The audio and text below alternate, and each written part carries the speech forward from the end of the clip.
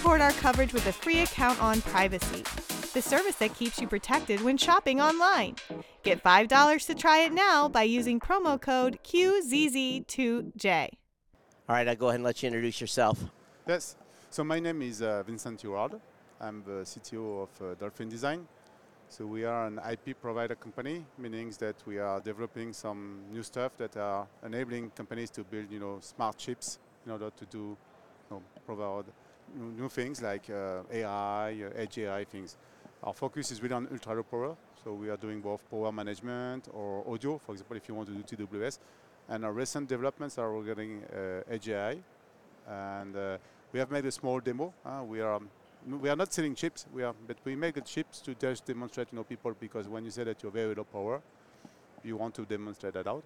So we make a, fancy demonstration, like for example, I can show you.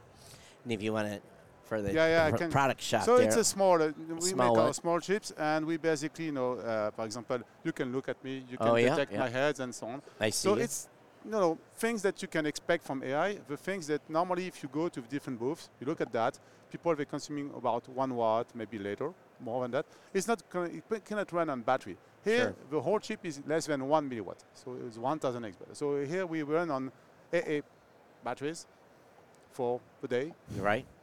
And if you go to our booth, we can have plug that here with a small solar panel, and you can run batteryless for her life. So what will be the purpose of this from obviously a sensor to detect something, or what's the... Yeah, so there's two kind of customers that could be interested. We are discussing right now with people which are doing image sensors.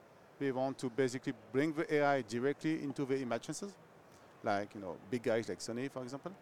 And we're also discussing with people which are in the microcontrollers or MPU business, which wants to enable to make their device smarter.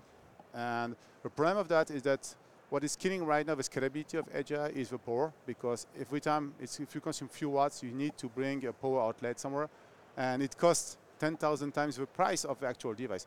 So here what we are working on is a very small power to be energy investing. So you have a small solar panel, so you just have to plug and play on the wall, and it works. Okay. And that's solving out some barriers, to the adoption of edge AI. Not only because the device is expensive, but also bringing up the device in the real life is also very expensive, because you have to bring the network, the power, everything. In our case, we don't need anything. Right. So what is from this demo then, what would be the practical use that someone in a company would use this for? We have seen use cases from our customers, for example, people for smart building, just sticking up something on the ceiling and just counting how many people. You can heat up, you can manage directly, dynamically the heat up or the AC. In the retail, you can follow the people and see if they are interested by this product or this product, this kind of things. We have right now, we will develop some demos out of that with some major cities to do some people counting, or people, they are creating bike paths and they want to know how many bicycles are actually, going through the bike path during the day. Okay. And, with a small solar panel, you just plug it on a small pole and you're going to run. In the United States, sometimes you'll see a guy on the side of the road, he's got a clicker as cars go by. Yeah. So this could replace that individual. Exactly. You just put the sensor, it's counting the cars going by. Exactly. There was a test that was done last month in France, and we were actually comparing the results of this box with a guy clicking, because the guy clicking is actually the reference, and actually no one is capable to do even to get closer to 95% accuracy of the guy clicking. This box can go to that accuracy, so it can help out.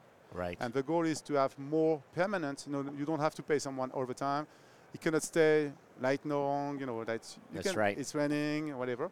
We have also some discussion with people we know for wildfire also. We would be interested, because you can put that into isolated area. You don't have to get networks. You don't have to do anything. You can just check out, and you have a very small connectivity, like kind of LoRa connectivity, where you can just send an alert. Hey, there's a wildfire starting, so you should do something.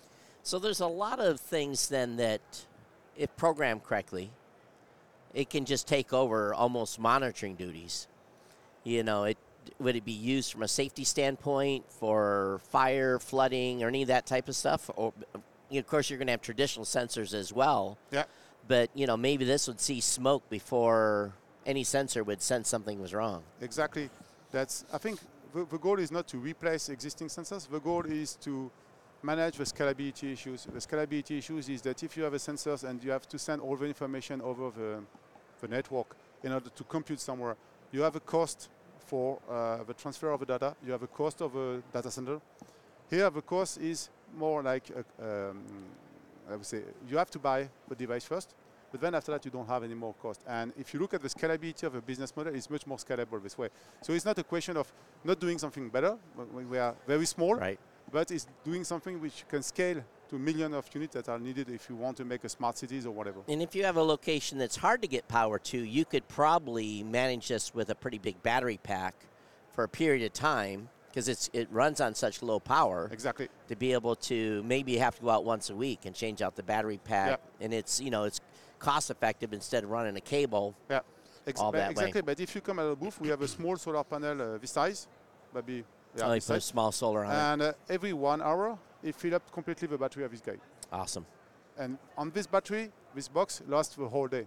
Very cool. So that we don't really care. I mean, it can last over the night, and you charge during the day, and you're good to go. So obviously you're looking for integration. So what are the specific companies you're looking for? Anyone that's looking to do any type of visual AGI analysis, right? Yeah, we have two kind of prospects we are discussing right now. We have fabless companies, people which are actually making chips, which can license our IP.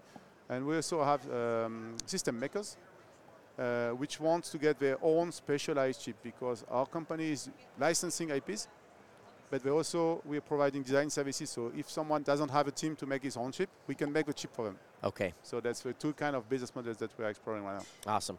Where can someone that's watching this today find out more about, is it Dolphin Design? Yeah, Dolphin Design. So we are on the OG, just at the bottom floor. It's on the. What about a website? The website is dolphin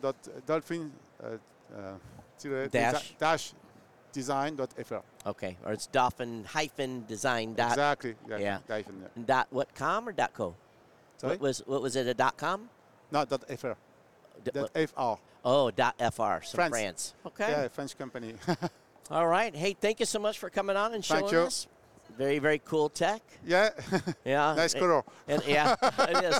And I think we're going to see more AI and AGI stuff. It's just going to flood the market. Exactly. It's just starting. Actually, we are working on that for the last 5 years. So it's a 5 years innovation. So that's you're not coming to know the milliwatt range in just an. That's like right. That. It's a long-lasting process. Yeah. Awesome. Thank you, sir. Thank you. All right. Bye-bye. Thank you.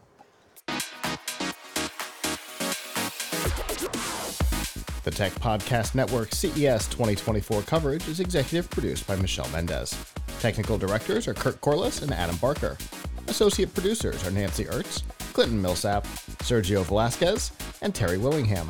Voiceover by Aaron Hurst. Our hosts are Marlo Anderson, Don Bain, Todd Cochran, Scott Ertz, and Christopher Jordan. Studio and equipment are provided by Plug Hits Productions. This has been a Tech Podcast Network broadcast, copyright 2024.